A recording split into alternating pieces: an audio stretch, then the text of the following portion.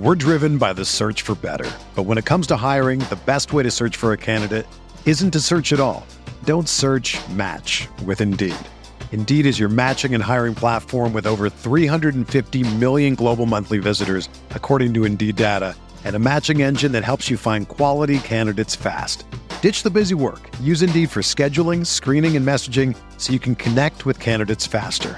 Leveraging over 140 million qualifications and preferences every day, Indeed's matching engine is constantly learning from your preferences, so the more you use Indeed, the better it gets.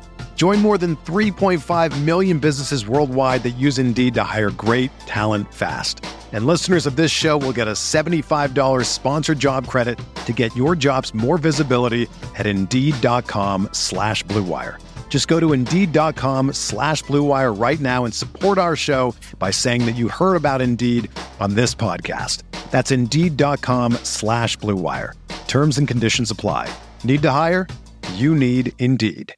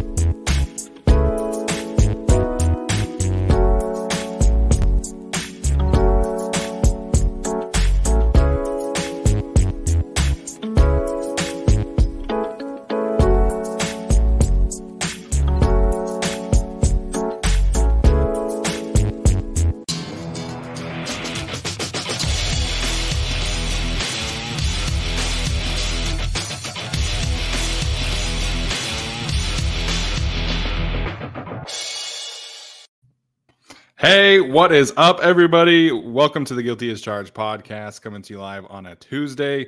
Officially game week. The wait is finally over. Well, basically almost over. And we are going to talk all about Chargers and Raiders tonight. So cannot wait to get into it with my guys, Tyler and Alex. Alex, we'll start with you, man. How are you doing tonight? I'm doing well. It's finally game week, and I'm very excited for that.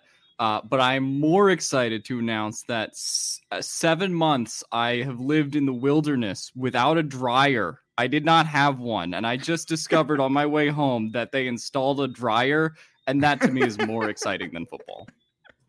What do you have, like the birds doing your laundry or what? The sun drying after I put it in the washer. Yeah, so basically the birds. That is very, very nice. As somebody who's lived in a tropical foreign country, I can definitely relate to that. You don't have to hang your clothes on some clothing lines outside your house anymore. It's really nice.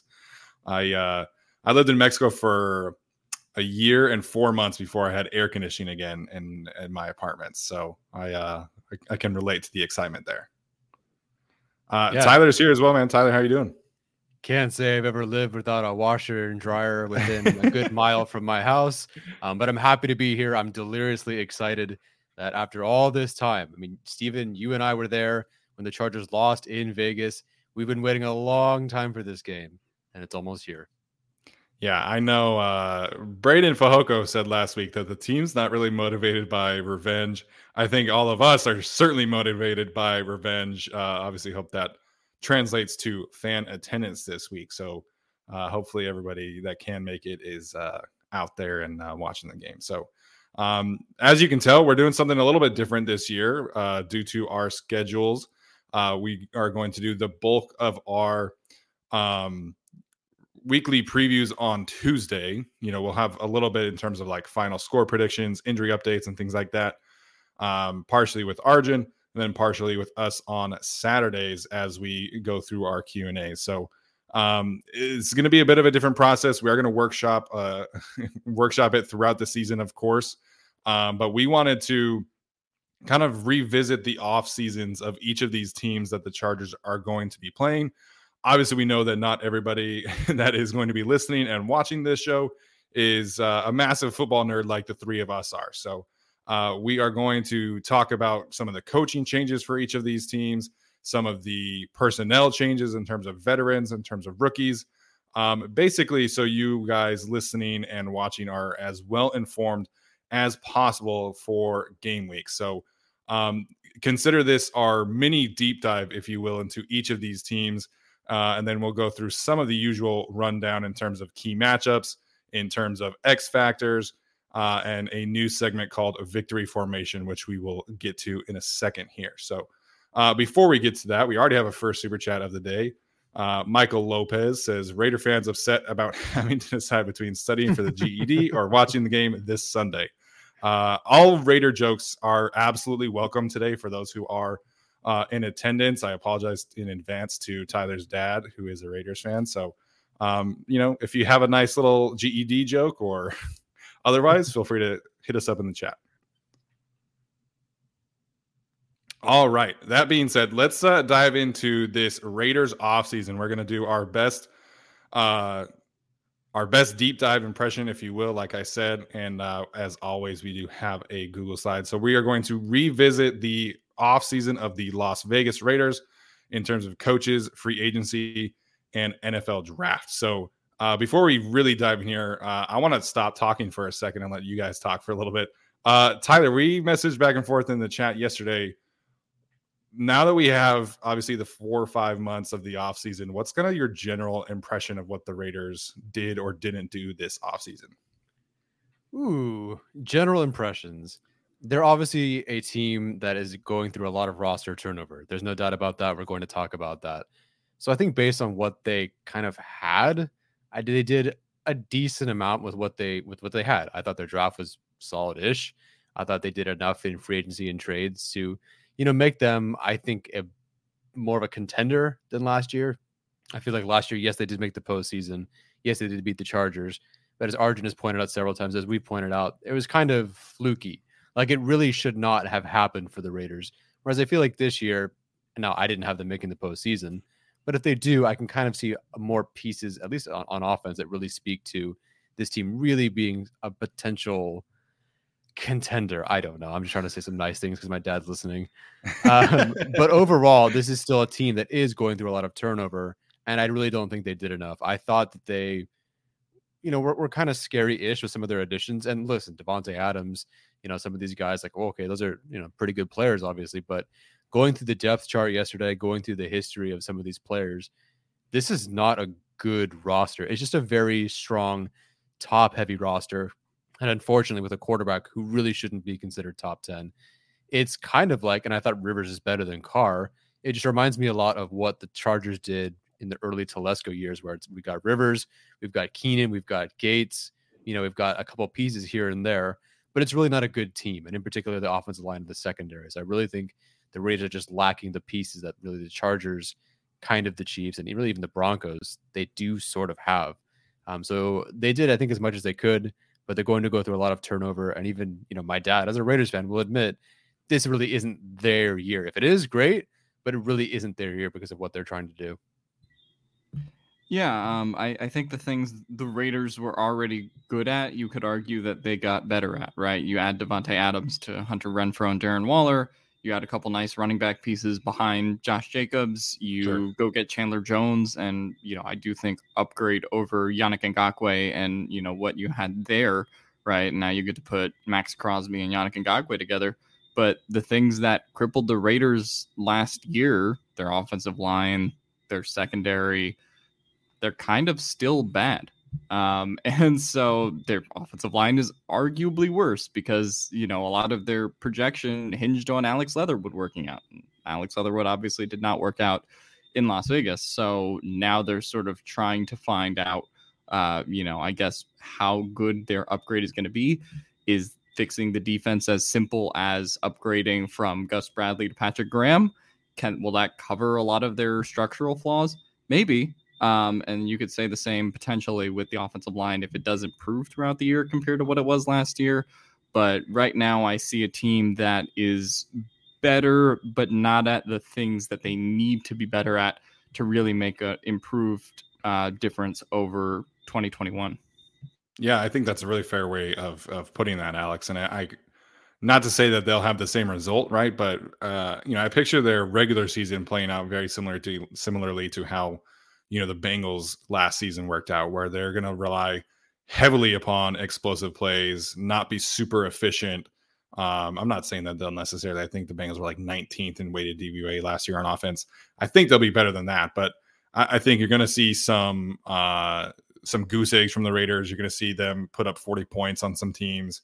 It's going to be a lot of big plays, and we'll see how that kind of works out. So, all right, I have the first tab here, so we are going to dive in here to specifically the Raiders coaching staff. Obviously, you all know by now John Gruden no longer in the Raiders organization. He has, of course, moved on.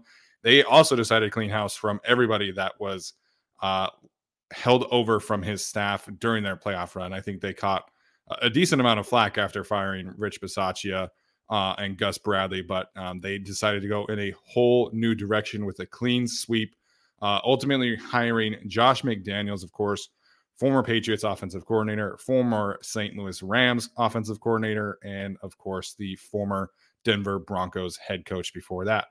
Offensive coordinator, McDaniels is bringing with him Mick Lombardi. I don't know if there's any relation to Joe at this point, but I probably wouldn't be surprised if they're like second cousins or something like that. Very inexperienced offensive coordinator. He was only with the Patriots recently, and he was a quarterbacks coach. He was a quarterbacks coach for the Niners with Jim Harbaugh. Was an assistant receivers coach with the Adam Gase-led Jets before ultimately returning to the New England Patriots. He was the offensive coordinator for the quarterbacks coach for the last 2 years, working under Josh McDaniels. Patrick Graham, of course, becoming the new defensive coordinator, coming by way of the New York Football Giants. He was with New England for a very long time before that, as well as the Miami Dolphins. And then their special teams coordinator, Tom McMahon, somebody that we openly did not want the Chargers to hire as special teams coordinator because of his work with the Denver Broncos. So other key assistant coaches that I really wanted to kind of point out here, Frank Oakham, as well as Jason Siddons. Frank Oakham is their defensive line coach. Jason Simmons is their pass game coordinator. Both of those guys were hired from the Carolina Panthers and worked pretty extensively at the University of Baylor under Matt Rule there in Carolina. So those two guys, I think, will play a heavy role in terms of schematics and things like that.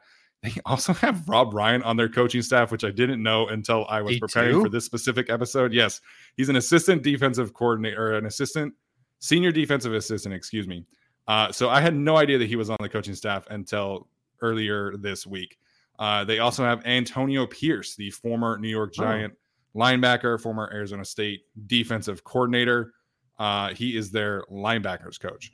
So a lot of interesting mixes there on defense. Offensively as well, their offensive line coach is a guy named Carmen Brasillo. He was Dante Scarnecchia's replacement in New England. My understanding is that he was handpicked by Scarnecchia from Youngstown State. He was not in the NFL before becoming the Patriots offensive line coach. And he was the Patriots offensive line coach for 2 seasons before ultimately getting hired this offseason by the Las Vegas Raiders. So a lot of interesting coaching things. What I will say in terms of Patrick Graham, I think you objectively look at his defense as one that was kind of a mixed bag. In New York, he was 17th in DVOA each of the last 2 seasons. So it wasn't necessarily anything special in terms of on the field, but obviously very well known for his high IQ acumen and his leadership. And objectively, I like the kind of melding of brains that he is bringing together because, like I said, his defense, the Patriots defense, not super in vogue in this point. So he brings in a couple college guys who are very familiar with like a 3-3-5 kind of defense, which I hate, but there's a certain kind of interesting choices being made there. And then, bringing in Rob Ryan and Antonio Pierce, who are very familiar with like exotic blitzes and simulated pressures, which is not necessarily the Patriots game. Like I think the Patriots game is obviously predicated on, confusing quarterbacks with coverages as opposed to blitzing at a high rate. So in terms of something that objectively I like about the Patriots, about the Raiders coaching staff, is the way that Patrick Graham has kind of put his staff together. Biggest question I have really is the lack of experience on the offensive side of things. I mentioned Mick Lombardi, not super experienced. He's only been a quarterbacks coach and frankly has worked with some bad quarterbacks. You're talking about Sam Darnold, Ryan Tannehill when he was in Miami, Cam Newton last year, and then Mac Jones this past season. So not a ton of great experience there for him. I mentioned the offensive line coach. I have no idea like what kind of track record this guy has at Youngstown State, but you're talking about Youngstown State, making him the jump from Youngstown State to New England Patriots offensive line coach cannot have been an easy task. And the offensive line results were an incredibly mixed bag with the Patriots over the last 2 seasons. And he's not exactly getting a loaded room here in Las Vegas. So I like what they've done on defense. I have a lot of questions offensively. Obviously, I know Josh McDaniels is kind of considered, a very smart offensive, play caller, but everything around him, I have a lot of question marks about. Man, you should really look at Twitter and see Raiders fans wax poetic about Josh McDaniels being like Sean McVay. I'm like, I don't know if we're really getting there, folks. Yeah, I don't know what to make of McDaniels, honestly, just yet. I know people point to, or I should say Raiders fans point to the success that the Patriots had, but like, I mean, come on, Tom Brady, Bill Belichick. I think we know where to give the credit in those situations. Patrick Graham, a pretty solid hire for them. It's going to be a difficult transition for sure to that defense from a completely opposite defense in Gus Bradley's, but it's an okay coaching staff. It's no one that like, right. Oh wow, this is it. Like this is a really, really good staff. I thought like Brian Dable did a better job assembling a whole top to bottom, new staff, new organization. This one, and then Tom McMahon, we watched last year. The Broncos had an awful special team performance against the Chargers last year. So if that's kind of what they're in store for, they got rid of Rick Bisaccia. That's his name. I don't know. This really doesn't do anything to inspire me or to make me feel any bit worried. Yeah, I know how I feel about Josh McDaniels. Yeah, he's a fraud who hasn't been able to do anything when he hasn't been able to cheat. And his offenses in the last couple of years have ranked in the bottom 10 of the league. So those are all facts. Patrick Graham, I think, is actually a really good hire. I've been able to watch him and how he's done his defenses with the Giants, and just compared to what the Raiders had previously with Gus Bradley, which is we're not going to evolve or do anything different at all. We're just going to give you the same thing every game. I think Patrick Graham is more open, at least, to hearing more about modern NFL defenses, which, I mean, he kind of did run, in New York to, obviously they were 17th in DVOA, but obviously that had a lot to do with the talent the Giants had on defense compared to the rest of the league. So I would say that he kind of overperformed a little bit. Tom McMahon, we'll see how Raiders special teams are. And obviously special teams is a thing that fluctuates from year to year. It's not super predictable unless you were the Chargers for like 10 straight years in the 2010s. Then it was super predictable. But for other teams, there was a higher degree of variance from year to year. So we'll see how that pans out.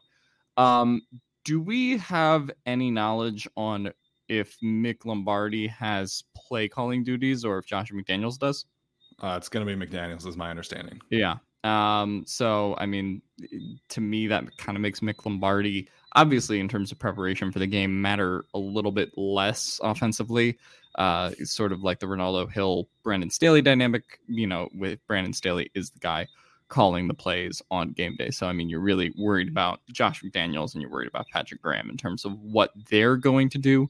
So I think Patrick Graham can cover up some of the Raiders' flaws on defense. Obviously, they still have a lot of work to do, into the next couple off seasons when it comes to their secondary, if they ever want to build that out, their linebacker room and all of those kinds of things. But I think that he can hide some of those flaws versus Josh McDaniels. It's, obviously they're bringing over offensive line staff from what Steven said to try to kind of help, that Raider situation from, some of those former New England teams. but that offensive line needs a lot of work. And I don't know if there's a lot you can do with Derek Carr as your quarterback to hide a lot of those offensive line flaws. Obviously, like Steven said, they're going to be very predicated on the big play. So yeah, I'm not personally sold on McDaniels, but as far as Patrick Graham as a hire, I think that makes a lot of sense. So we'll see how that works out for the Raiders. Yeah, like you said, I'm a fan of the way Patrick Graham constructed his staff in terms of like bringing in all these different ideas. It would have been very easy, and we've seen the majority of coordinators who do this. They are rooted in that New England system, and they bring that over to a new team, and that's the only thing that they run. But Patrick Graham is hiring people from Carolina, from Baltimore, from college, and I think there's a good blend of philosophies and ideas happening there.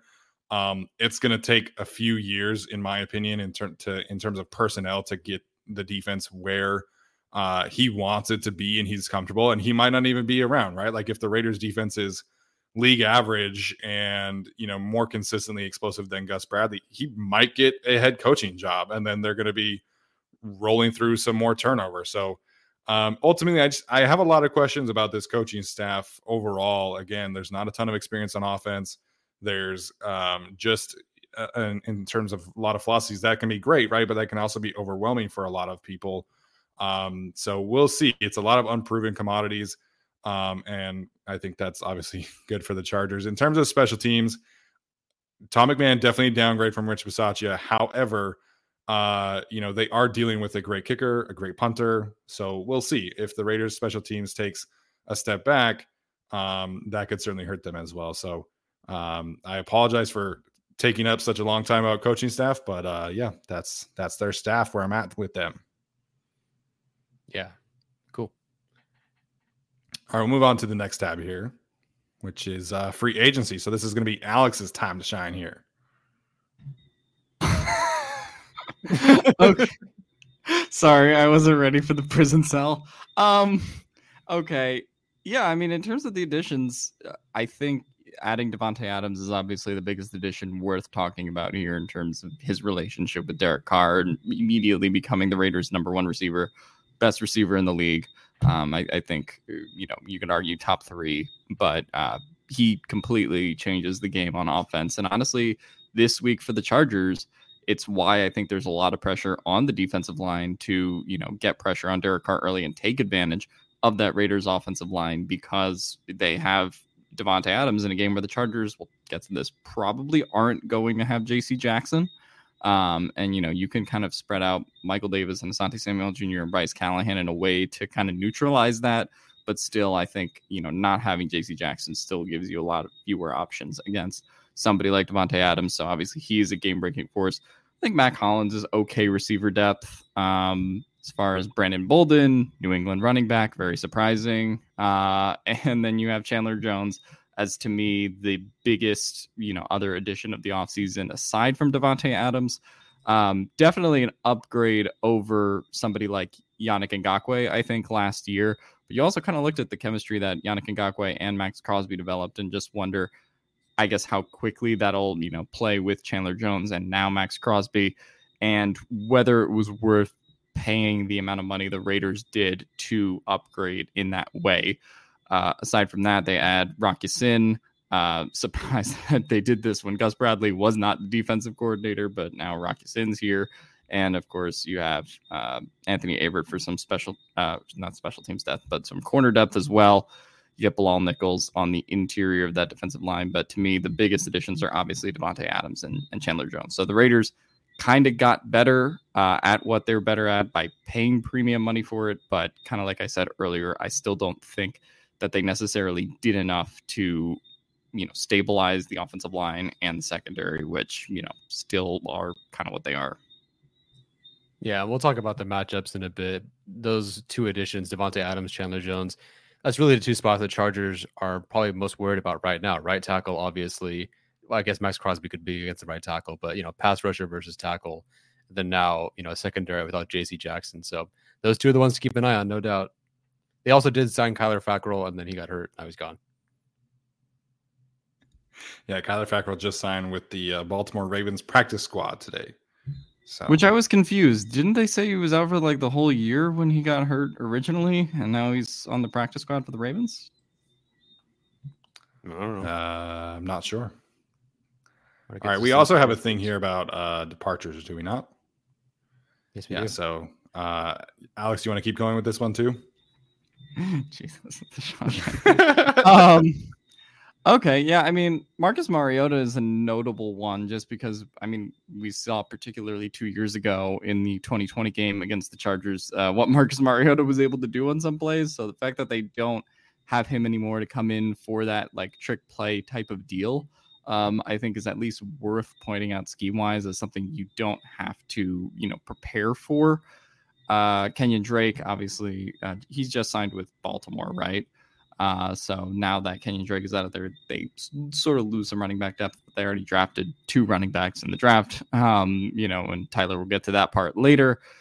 Alex Leatherwood. I mean, this was something that we were talking about in terms of the Raiders offensive line, something a lot of people, hinged their hopes on in terms of the Raiders offensive line improving, whether that was in the interior or the tackle room, with Leatherwood potentially taking another step forward. And I think it's hard to undersell how big of a loss that is for them, just that he didn't end up panning out, and now they're sort of left to kind of scrap for whatever they can get out of their current offensive linemen. Yannick Ngakoue, Carl Nassib, both gone, so they lose some edge depth, but obviously replace Ngakoue with Chandler Jones. Lose some of the linebacker depth there as well. And then, the cornerbacks, I mean, you're losing Faison. Obviously, that was bound to happen with Gus Bradley leaving. Casey Hayward, you could kind of say the same thing, and Trayvon Mullen. So it's going to be a matter of how. I think Casey Hayward is a big loss for them, particularly with how he played last year. And obviously, another name to kind of list on this in the same way that we talked about Henry Ruggs and Damon Arnett is Damon Arnett, because he didn't end up panning out for them as a draft pick either. Obviously, was cut last year, but the fact that neither him or Mullen really panned out for the Raiders is part of the reason why their secondary is in this tough position. Yeah, absolutely. I think, you hit on a lot of different points there. I think, if you're an optimist about the Raiders, I feel like you probably are looking at Rock Ya-Sin as maybe somebody that can develop into a CB1 still. You kind of still have the good amount of his athletic prime ahead of him. But losing Faison, Mullen, and Hayward in the same offseason is definitely notable, right? And you're replacing them. Sounds like with Amik Robertson is going to be playing on the outside opposite of Rock Ya-Sin. You have Nate Hobbs in the slot, who I think is, objectively a really good player. I wouldn't say he's great, but he's solid. So I have a lot of questions in general on defense about this unit. And, I'm going to get to part of this in later on in the show, but that defensive middle of this unit, right? Quinton Jefferson, I think Darius Philon has kind of maintained an open dialogue with this team, but I don't think he has re-signed. He was probably their best defensive tackle last year. Solomon Thomas also not on here, but he was solid for them last year. This is a unit in the middle of the defense, I think, has a lot of question marks, and, they didn't really address it, right? I think, Tyler's going to get to the draft guys. I like the 2 draft picks. I liked them individually.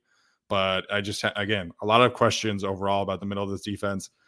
If you're a Raiders fan, you feel good about the edge rushers. You probably feel good about Trayvon Merrick playing deep center field.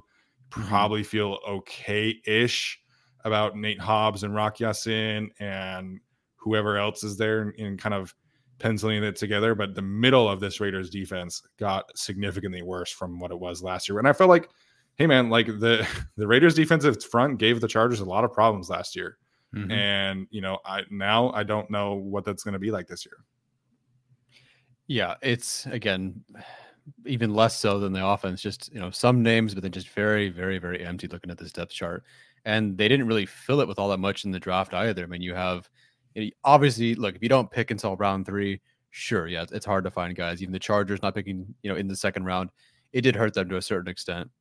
Round 3 got Dylan Parham, the guard, who is not going to be starting based on the first official depth chart. Then you have running back Zamir White, then 2 interior defensive linemen with Neil Farrell Jr., Matthew Butler, who I really liked. I like both of them. And then close things out with Thayer Munford and Brittain Brown. It really isn't they didn't have a terrible draft in terms of who they picked. And it sounds like they're happy with Thayer Munford too. So that's great. Bertain Brown looked good in the preseason. I believe Zamir White has as well. And I like the trenches guys. I like Parham. I like Farrell. I like Butler. The issue really is just, you talked about all the secondary guys that left. I mean, you have, Faison, Hayward, Mullen, all these guys leave. You're trying to install this new scheme, and your interior defensive line guys. I think just Hankins and then Vickers were the only guys that came back. And Hankins is the only guy that was really like an actual mainstay for them last year. There's so much turnover. And I think in the interior, they could be okay. But relying on that, based on a round 4 and round 5 interior defensive lineman, again, who we liked, that's just a lot. But the secondary, not having a single DB pick in here, other than Rock Ya-Sin being in the pickup of the offseason on defense in the secondary for them, there's just not a lot here. And we saw with the Chargers, it doesn't matter how talented you are up front. You can have Joey Bosa. You can have some of these other talented guys.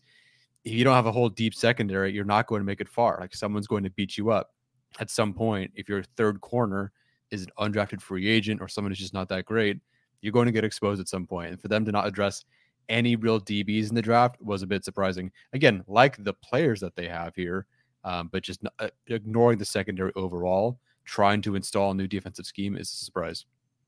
Yeah, they have 2 undrafted free agents that, at least according to our lads, I didn't check their official depth chart, but according to our lads, they have Sam Webb and Isaiah Pola Mao, 2 undrafted free agents, like I said, that made the roster and could potentially be starting at this point for them at some point down the road. So like you said, I like Neil Farrell. He's looked good in the preseason. Thayer Munford was somebody as like a late round guy I was decently high on. I like Dylan Parham. He's not starting, didn't beat out Lester Cotton, who we'll talk about in a second. So we'll see. Like I said, I think the meat and bones of this roster is going to take a little bit for this team to kind of figure out, but they obviously do have some very good star players. Yeah, like Tyler said, like the players hate the draft, is kind of my opinion on this, because it's like you got 2 interior offensive linemen, 2 running backs, 2 defensive tackles, right? And you never want to be like, oh, well, we have to pick X player or X position in X round. But at the same time, it's like, you're telling me there were no corners that, you would have liked to add to a depleted secondary in round 3 or 4? You're telling me there's no one in rounds 5, 6, and 7 that you thought could have potentially worked, either at safety, at corner, or offensive line outside of the interior. So I think that really, when it comes to the Raiders draft, I think much like in free agency as well, they sort of got better at positions they were already sort of okay with outside of the interior offensive line. When it comes to the defensive line and also their running backs, but I just don't think they got better at what they needed to get better at. We're driven by the search for better. But when it comes to hiring, the best way to search for a candidate isn't to search at all. Don't search, match with Indeed. Indeed is your matching and hiring platform with over 350 million global monthly visitors, according to Indeed data, and a matching engine that helps you find quality candidates fast. Ditch the busy work. Use Indeed for scheduling, screening, and messaging so you can connect with candidates faster. Leveraging over 140 million qualifications and preferences every day, Indeed's matching engine is constantly learning from your preferences, so the more you use Indeed, the better it gets. Join more than 3.5 million businesses worldwide that use Indeed to hire great talent fast. And listeners of this show will get a $75 sponsored job credit to get your jobs more visibility at Indeed.com/Blue Wire. Just go to Indeed.com/Blue Wire right now and support our show by saying that you heard about Indeed on this podcast. That's Indeed.com/Blue Wire. Terms and conditions apply. Need to hire? You need Indeed. I love when people come into the chat and have like fake names. We got Dick Vitale in the chat today. What's up? What's up, Dickie V? All right, so we'll move on now. Like Tyler said in the chat, we obviously spent 30 minutes talking about the Raiders. Now we're going to talk obviously about the Chargers. This is what you are here for. And first and foremost, the segment that we are going to get started with, we're going to call it Victory Formation. This is general things that we want to see the Chargers accomplish in order to obviously win this game on Sunday. So if you want to call it keys to victory, that's fine. We also have key matchups. I didn't want to use the word key in 2 different segments, so this is what we have, victory formation. Tyler, we'll start with you, man. What's one thing that you want to see the Chargers or the Chargers need to accomplish in order to secure this victory on Sunday afternoon? I think especially because you don't know entirely for sure what you have in Trey Pipkins, I would love to see them, because we just experienced this as Chargers fans, watching a new defense, right, from an old Gus Bradley scheme, all this turnover, new players. I would like to see them, especially with the signing of Sony Michel, put some stress on this, 3-4 defense. Whatever they roll out in actually, I don't know, but we're, just going to say 3-4 for, whatever. I want them to show me that they can stop the run, because, hey, I thought the Chargers, they got this player, that player. What a good scheme. Joey Bosa, Chenan Wosu, Derwin James. It's going to look great. I'm sure they can stop the run. And that was a disaster. And I thought the Chargers, for the most part, had a more talented defense, especially when healthy. The Chargers did have 228 yards on the ground last year from their running backs. I think it was 4.7 something yards per carry. Now your line is better. Like, you did go out and get Zion Johnson. You did get Sony Michel. In theory, your running backs should just be better because Joshua Kelly is better. I think Isaiah Spiller will contribute there as well. You do have a better blocking tight end. I would love to see them, to win, put some stress on this new defense. Can you handle everything that the Chargers have? Even if the Raiders or Raiders fans believe in some of their guys on defense, you can't honestly say that front seven, or at least their defensive line, is better than the Chargers offensive line. No way. Certainly not in the run game. Even Pipkins, I think, is a better run blocker. So I would love to see them. Yeah, is that not fun because Justin Herbert doesn't get to throw it as much? Sure, it's not as fun. But listen, Dallas Cowboys had no problem handing the ball off against the Chargers last year, and the Chargers just had no answer for it. Same thing with the Browns, same thing with a lot of teams. I want the Raiders to show me first that they can stop the run, and if they can't, keep handing it off. Well, me on Sunday, you and Alex were completely in sync, and so far, me and you in sync, because I had the same thing. I had dominate the Raiders' run defense as my victory formation. So I'll talk about something else in a second, but just wanted to add on to that. You're looking at this defensive front for the Raiders, and you're talking about Bilal Nichols, who's kind of their key defensive front addition. He had a 5.4 run stop percentage last year with the Bears, which is in line with Jerry Tillery and Christian Covington. 16 total run stops on the season for Mr. Bilal Nichols. Jonathan Hankins, their starting nose tackle, at least now. I do expect Neil Farrell to kind of take that job at some point. Jonathan Hankins had 12 total run stops last year, a 4.3 run stop percentage, and a 47.9 run defense grade. So that's your starting defensive tackle duo, guys who are, in terms of run stop percentage, lower than Jerry Tillery and Christian Covington.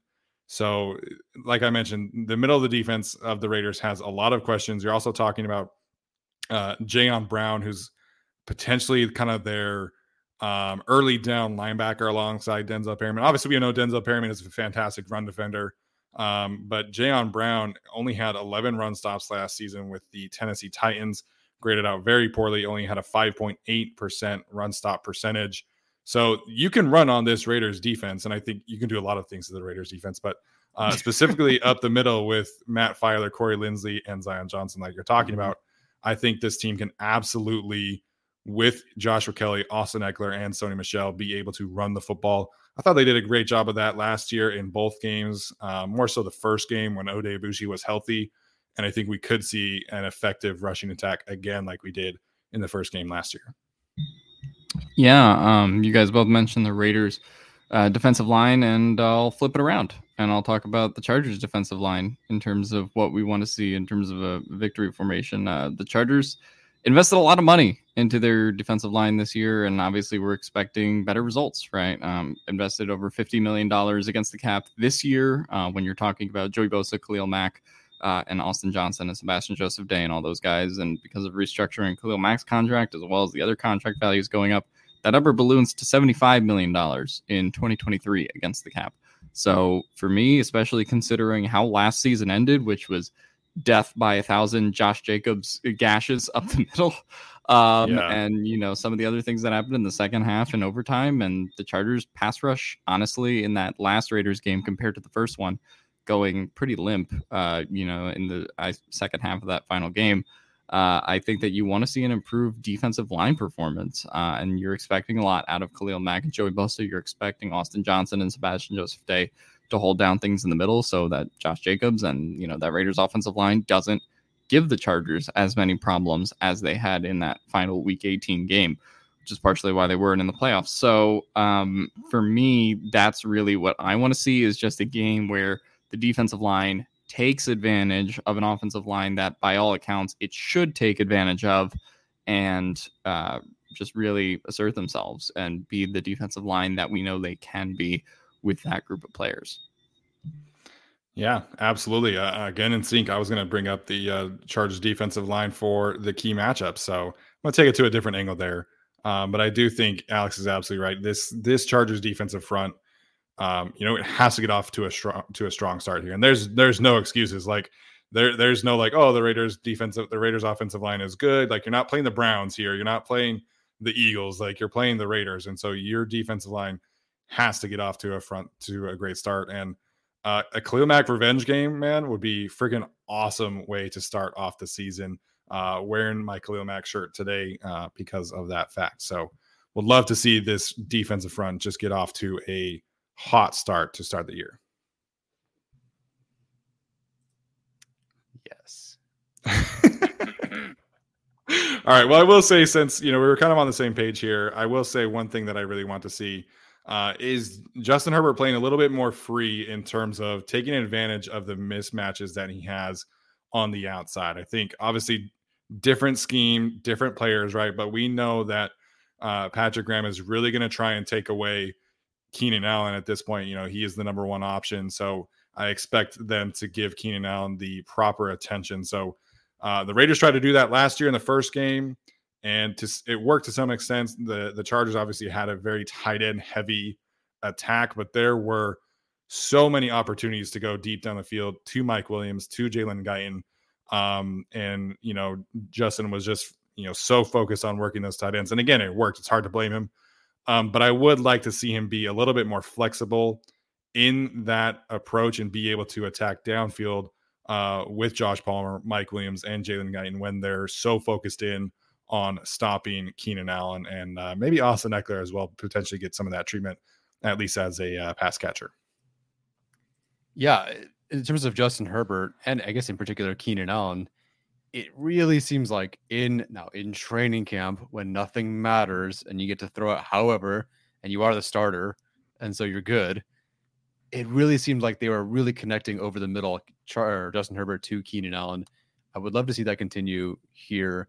Yeah, their attention will probably go to taking Keenan Allen away, but I don't know, man. I feel like something's going to be different this year with Keenan Allen.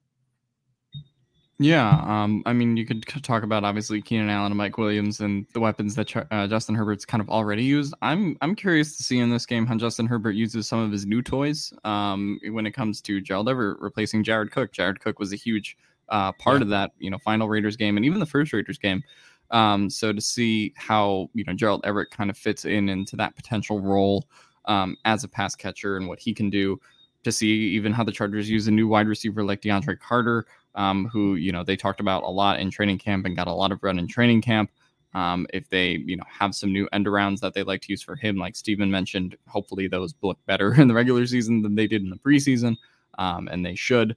So if just the new wrinkles the Chargers can add to this offense, in addition to the new players they have, obviously Sony Michel and Joshua Kelly being kind of RB2, RB3, depending on how you want to put it. Isaiah Spiller on the depth chart is RB4, but we don't. He should play this game. I want to see how the running backs, obviously behind Austin Eckler, obviously contribute as well in a big way. So those guys should get some run as well. But just how Justin Herbert in general uses some of the new weapons he has, since the Raiders kind of already know Keenan Allen and Mike Williams are coming for them. It's a matter of whether you can stop them. But I'd like to see the Chargers, even if they don't need to necessarily, get a little bit creative with some of the new pieces. Man, I just can't wait to see this offense, man. This continuity and bringing all these pieces in together. I think my brain's a little too affected of watching Easton Stick and Chase Daniel over the last few weeks that I cannot wait to see what Justin brings to this table, what Joe Lombardi's able to do, push the ball down the field a little bit more this year with the added protection and things like that. Have some players be good at yards after catch this year with Josh Palmer, Gerald Everett, DeAndre Carter. That's going to be fun as hell as well. So very excited.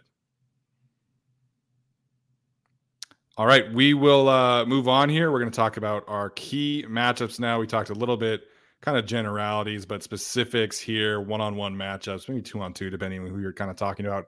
Alex, we'll start with you on this one. What's the most pivotal matchup that you are focusing in on for Sunday's game? Yeah, I'm going to say most pivotal matchup is, I guess it's not really a matchup, but we did sort of talk about how the Chargers running backs sort of attack the middle. I think that's going to be a really big part of this game.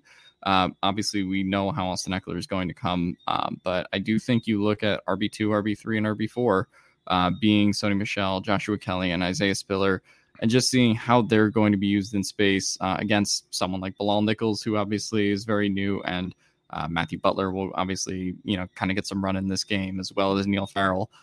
So I'm curious to see with that Raiders rebuilt interior how they go against the Chargers running game. Obviously, you can talk about the linebackers and corners as well, since the Chargers are obviously going to use Austin Eckler and some of the other running backs as pass catchers too, including Sony Michel and Joshua Kelly. But I'm very curious to see, in the same way that the Raiders just kind of ran it up the middle against the Chargers last year, if the Chargers can do some of that, if they'll have any preference in terms of running left or right, much like they did last year for obvious reasons. I'm just be very curious to see if the Chargers can really test the Raiders offensive line with their running back usage, because we already know with that Raiders depleted secondary that the Chargers with Keenan Allen and Mike Williams and Josh Palmer can probably take advantage of that pretty easily. But I think the running backs are sort of an unknown variable here behind Austin Eckler in terms of how they'll, factor in a regular season game. Yeah, absolutely. I mean, I say, hey, yeah, run at the 3-4 defense and, see if they can do anything. But we don't really know how these guys are going to officially be used. Joshua Kelly was kind of their short yardage back at some points last year and was at the scrimmage and like, okay, what are we doing here? And now he seems to be a bit more free to do different things. And Spiller seems to be a receiving back, and Michelle seems to be kind of do everything as a RB2B. So yeah, I'm really interested to see how they utilize these backs. How much do they open up in week one? I don't know, but I feel like it's just such an easy thing to connect from last year to this year. It's just a very translatable thing. Just go ahead and run the ball with some veterans and guys who know what they're doing. And, Spiller looks good as a pass catcher. As far as key matchups for me, yes, it is Trey Pipkins versus Max Crosby, but I'll actually be keying in on Gerald Everett versus Max Crosby. And I say that because at the scrimmage, Gerald Everett got, I think, 3 or 4 reps solo with Khalil Mack. It didn't go super well for Gerald Everett, but that's because it's Khalil Mack and it's one-on-one with Khalil Mack. So I don't expect him to win those. But it was interesting to see him not just help the right tackle, which I don't remember if it was Pipkins or Norton who started that game or the scrimmage. Not just help them, but also be the guy like one-on-one with these guys. So if that's any indication of what's to come, it does seem like they do trust him. And I mean, someone's got to block Max Crosby. So whether it's helping Pipkins or one-on-one, to me, Gerald Everett, and to a certain extent, Donald Parham as well, Gerald Everett and Donald Parham versus those edge rushers is going to be huge in this game. Yeah, please don't put Gerald Everett that often against Max Crosby one-on-one. At least, give him some help. So in general, I'm curious, obviously, how they go about, blocking this Raiders edge duo. I have all the confidence in the world that Rashawn Slater is going to lock down whoever he's going up against. But they were not really able to help Storm Norton very much last year in week 18. They had Jared Cook chipping as much as they could, but at that point, when you're down 15 points, they had to get as many guys out in the route process as possible. More positive game script should certainly help Trey. And I do think he has held up. I mean, he's only started 2 games against the Raiders. One was at left tackle, one was at right tackle in Oakland. And obviously Max Crosby was not the player that he is today. But in essentially 4 games against the Raiders, Storm Norton allowed like 24 pressures.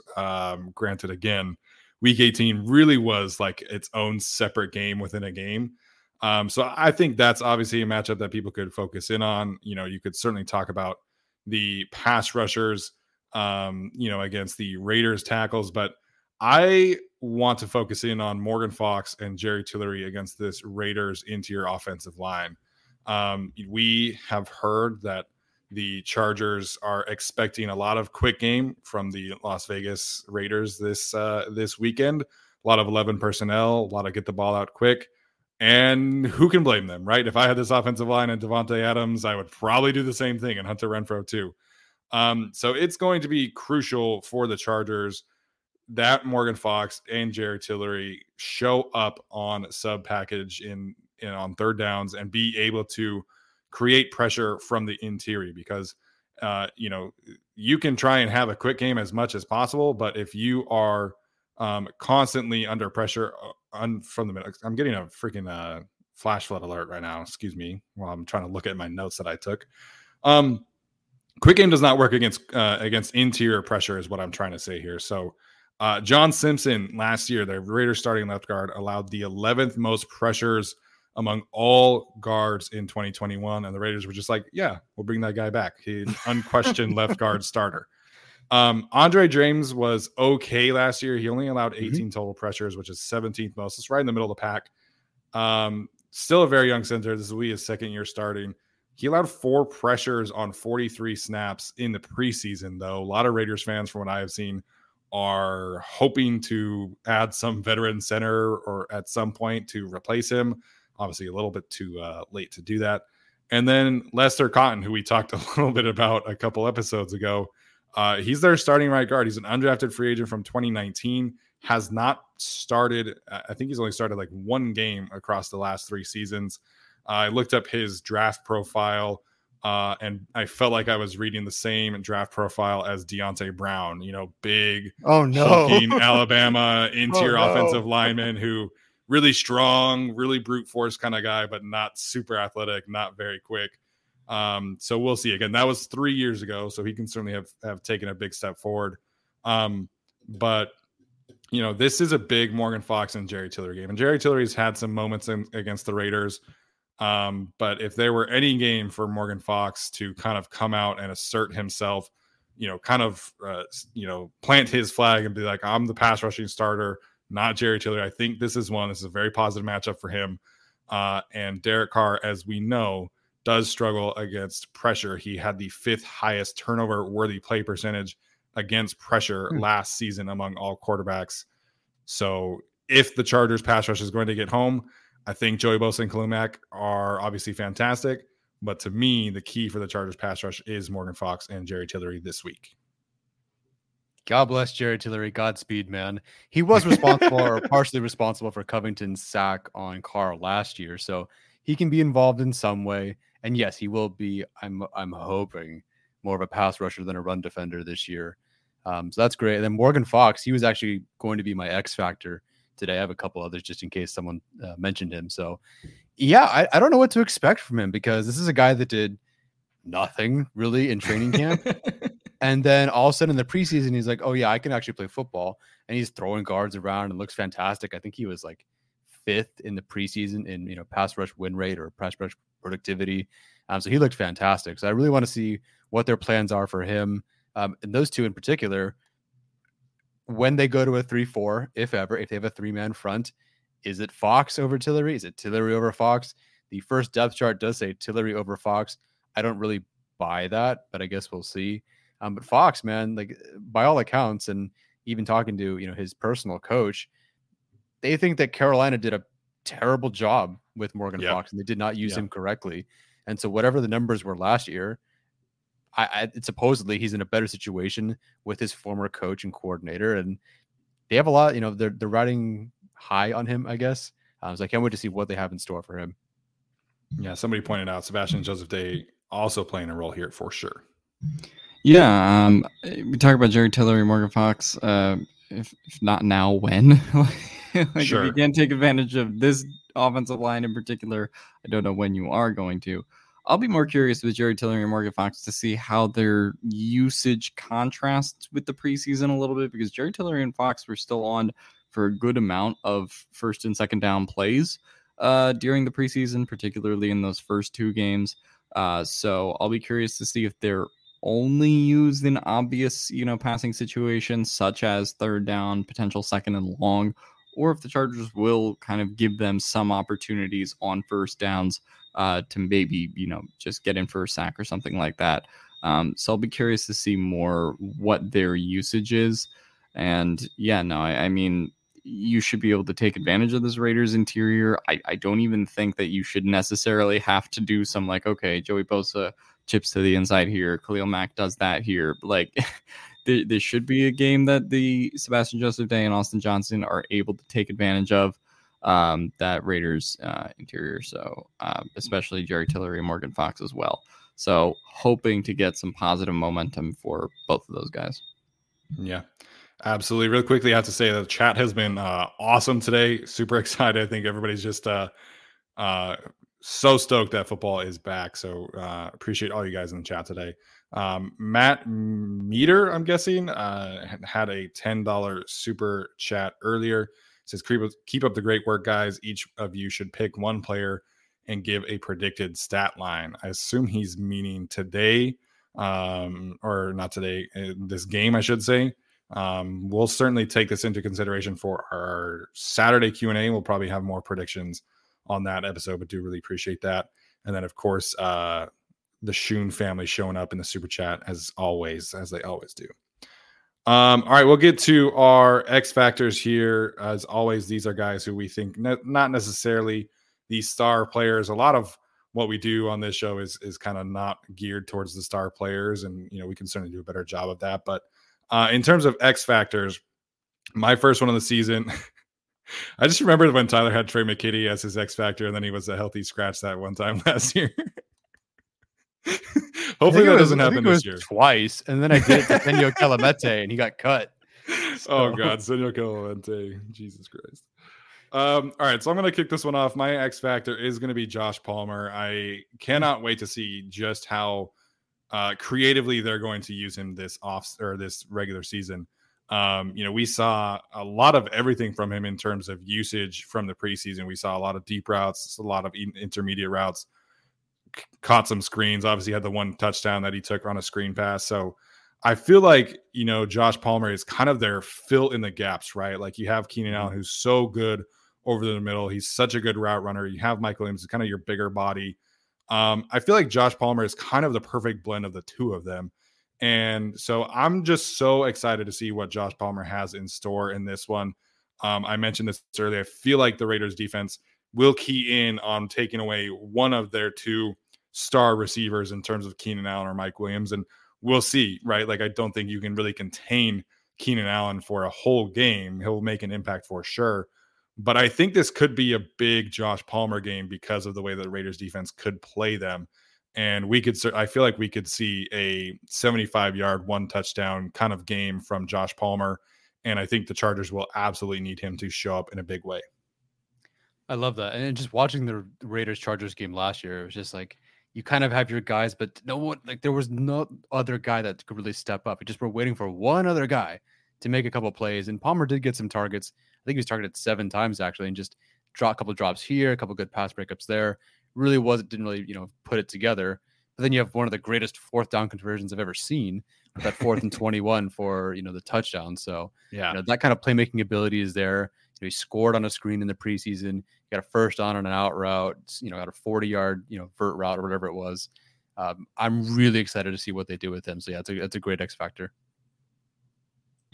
Yeah, I'm curious to see what they do with Josh Palmer as well in this game, particularly just kind of what his usage is. I could go full on character here and go DeAndre Carter is my X factor, but I'm not going to. I'm going to say my X factor is going to be Michael Davis, and particularly his usage in this game, because the J.C. Jackson thing obviously hangs over this game depending on whether he plays or not, whether he can be matched up with Devontae Adams. But specifically the usage of Michael Davis against the Raiders. He's been involved with Darren Waller a lot in terms of how they obviously cover him, kind of combining him with Derwin James a little bit in that regard when Darren Waller has been a threat. And so, to potentially have him basically have less freedom without JC Jackson and sort of have to basically be keyed in on Devontae Adams and some of the other Raiders receivers for the whole game, as opposed to kind of working inside with Darren Waller. I think that's going to be a huge factor in this game. And I think you could talk about Michael Davis and Asante Samuel Jr. in general, especially if JC Jackson is out for this one. But particularly, I will point out the usage of Michael Davis and, historically how it's been and how it could change this game without having, what the team wanted as CB1 and JC Jackson out there. Yeah, he really could go from X factor to key matchup immediately, depending on, how things play out. They did have Asante Samuel Jr. listed over him on the depth chart. I'll kind of believe it when I see it. Wouldn't be surprised if it was just kind of a coin toss based on maybe matchups or opponents or whatever for the week. But yeah, Michael Davis was the guy. If we did bold predictions, I wrote down Michael Davis gets the game ball. I just feel like there might be something there. He's had a real nice streak the last couple of weeks. He's really ascending right now as much as you can. Maybe not ascending, but rebounding to kind of his potential peak, it seems. I don't know if he'll actually start, but he does have a role to play for sure. So I really like that one. I could say Bryce Callahan here, but I think you covered corners. So I'll go with a bit different of an X factor here. And that's not necessarily a player, but it's blitzes, and it's linebacker and DB blitzes, obviously. The Chargers, I did not realize they had 10 pressures on 15 individual blitzes last year. That's a very, very good pressure rate. And for as much crap as someone like Kenneth Murray got in week 18 last year, he did have 2 very good pressures. Drew Tranquill, very involved with pressures last year. Devon Campbell had a pressure. Kaiser White had a pressure, and various other guys. I'm sure Derwin James, Nas did as well. So I really want to see with this, new improved unit, but also in theory, a better secondary and a better defensive line. What can you throw at these guys? Because this Raiders offensive line, man, like Corey Linsley was so big for the Chargers because of the communication, how much that improved. The Raiders, they're really still trying to figure out their offensive line. I don't know if they know, their offensive line really right now. And I certainly don't think they'd be comfortable with it. So let's throw things at them. Let's see what they can handle. I really don't think they can. This is a line that's learning a new scheme. They haven't really gelled together yet. It's week 1, and they're facing a very, I would think, veteran, savvy, smart defense that has gelled for the last year, or they just have veteran guys who know the scheme. So I would love to see them throw some linebacker blitzes, DB blitzes, and talk about Morgan Fox as well, stunts, whatever it is. Let's just see what they can throw at the Raiders, because I don't know that they can handle it just yet. Yeah, in general, I'm really curious to see what the Chargers blitz rate becomes this year, because they were, I feel like, middle of the pack with Brandon Staley and the Rams in 2020, but last year the Chargers did not blitz very much more often than they were able to in 2020 with Gus Bradley. Obviously, for very, very different reasons, right? The Chargers just could not stop the run. They were not able to get into those potential personnel packages where they could, send these designer looks, like Brandon Staley likes to call them, all that too often. When they did, man, I mean, like when Derwin James and Nasir Ali were able to blitz last year, it was beautiful, right? Like the two of them are such good blitzers. And, I think Alohi Gilman could certainly get in there, and Bryce Callahan is a fantastic blitzer as well. So I think that's a really good pick. I know it wasn't necessarily your first option here, but the way that the Chargers are able to kind of set up those designer looks, I think, is absolutely a key here again, because the Raiders, we know, or at least we think we know, are going to be relying on the quick passing game. But if they're in 3rd and long all day long, that doesn't matter, right? Like you're going to need to be able to convert on 3rd and long situations. And I think that plays to the Chargers' advantage, even though they have Devontae Adams, Darren Waller, and Hunter Renfrow. I just think the Chargers will really be able to get after Derek Carr if they are able to get in those 3rd and 4th and long situations. I love reading the chat, man. Like I usually don't get this distracted with the chat, but boy, people are firing in today, and I just love reading it. It's all that family, trust, respect, energy, and I'm here for it. When did that become a thing? Wasn't it? No, it was when they did their schedule release a couple of years ago, right? And they put like FTR on the PowerPoint, and then they put it was family, trust, respect. I think it was 2021 or 2020. I don't remember. I think it was 2020. Yeah, I think so. Something like that. When it was more of like the slideshow when they like called out Cleveland. Or maybe that was last year. I think it was the same year when the Cleveland newscasters like really got after. Jorge Rodriguez says Chargers chat pod created it. I have no idea, honestly. I only remember I'm that pretty becoming sure a it was thing. the Chargers Twitter account, but I don't remember. Yeah, I only remember this becoming a thing like over the last 2 seasons. So I don't know. But I don't know, man. We have football this week, and I cannot wait. I was talking with a lot of coworkers today about everything. Where in terms of like NFL fans, there are more Raiders fans and Chargers fans in my office than any other the other fan bases. So it's been was a fun day at work today, just chatting about everything. And I'm sure it's going to continue to be a fun week throughout the rest of the week. Yep, I'm excited. If you have not bought tickets yet and you have the ability to do so, please do. I like being around people that don't hate my team. So it'd be nice to be. Like, I'll be there with my family, sure, but 2 of them like the Raiders, so it's just, if you can go, please go. Like, let's try to buck the trend. It's not going to happen because Chargers fans like to talk about that they exist, but then not show up to some of these games. But if you can, please do. Like, the Chargers did a lot this offseason to help out, and to really show that they're all in. Try to make it to this game if you can. Yeah, I hope everybody shows up to the game just so I don't have to hear Tony Romo make some like corny joke about how the Chargers don't have fans or something along those lines. I don't want to be in those crosshairs of the national media again. I still do think there probably will be more Raiders fans this game just because of how that situation's played out in the past. But any progress is progress, and if you can go to the game, I think that's obviously a big step going forward. But finally, happy to have football back. Like Steven said, I don't have to fucking ever watch another snap of Easton Stick again. It's awesome. Oh, are you sure? Oh, I'm sure. They're not going to re-sign when they him. re-sign him? Probably. I think this is last year's deal. We'll see on that one. But hopefully I don't have to watch another snap of Chase Daniel either, even though he's listed as QB2. This is the Justin Herbert show, and I'm very excited to finally get it on the road. Well, Alex, I have good news for you. You won't have to listen to Tony Romo because he's doing the Chiefs and Cardinals game. Really? Wait, yes. but I thought the Chargers Raiders game was the national one. Is it not? Or is it? No, it's Chiefs Cardinals. Chiefs Cardinals. Yeah, we're not the Chargers Raiders isn't even like the second broadcast. Like Charles Davis and whoever's with him, they're doing some other game. I can't remember, but we have the third one. I think it's Harlan and Trent Green, I want to say. Oh, yeah, I like when Kevin Harlan does the Charger games. So that's good. I just assumed when they did that they were doing it for that purpose, considering how the season ended last year. But I guess they want to put Murray and Mahomes first. I don't know. Looking this up right now.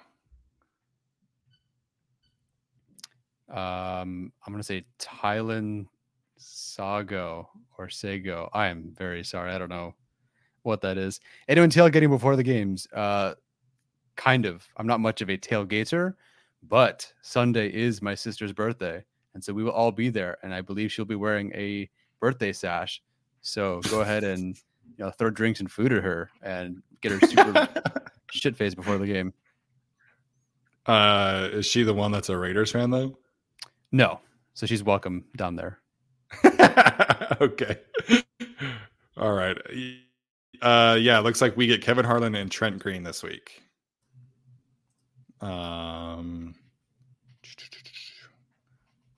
Yeah, Nance, Romo, Tracy Wolfson are in Arizona, and the Ian Eagle and Charles Davis are Steelers at Bengals.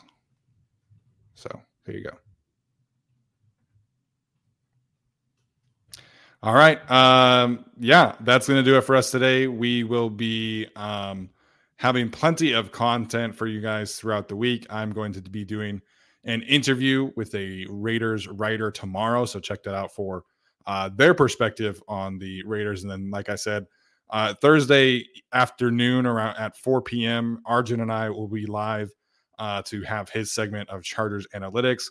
Excited about that change. And then we will also have the Q&A, the 3 of us on Saturday morning, and then we'll be going live at sometime on Sunday evening. So lots of content, lots of Chargers Raiders stuff coming your way. We really appreciate all of the support. The fact that we had this many in the chat tonight was a lot of fun. You guys brought some great energy, electric attitudes, and jokes. We really appreciate that. So, as always, have a good rest of your week. We'll talk to you soon. Everyone is talking about magnesium. It's all you hear about. But why? What do we know about magnesium? Well, magnesium is the number one mineral that 75% of Americans are deficient in. If you are a woman over 35, magnesium will help you rediscover balance, energy, and vitality. Magnesium supports more than 300 enzymatic reactions in your body, including those involved in hormonal balance. From functional medicine doctors to mental well-being and female hormone experts, we all know that magnesium is the one mineral to improve all aspects of well-being and health. But which one? Magnesium Breakthrough from Bioptimizers, the trusted choice recommended by leading experts with 7 best-absorbed forms of magnesium to ensure your body receives the support it needs for overall well-being. Go to bioptimizers.com/balance today and use code BALANCE10 for 10% off. Support your journey to wellness at bioptimizers.com/balance. Magnesium Breakthrough from Bioptimizers, your foundation to optimal health and vitality.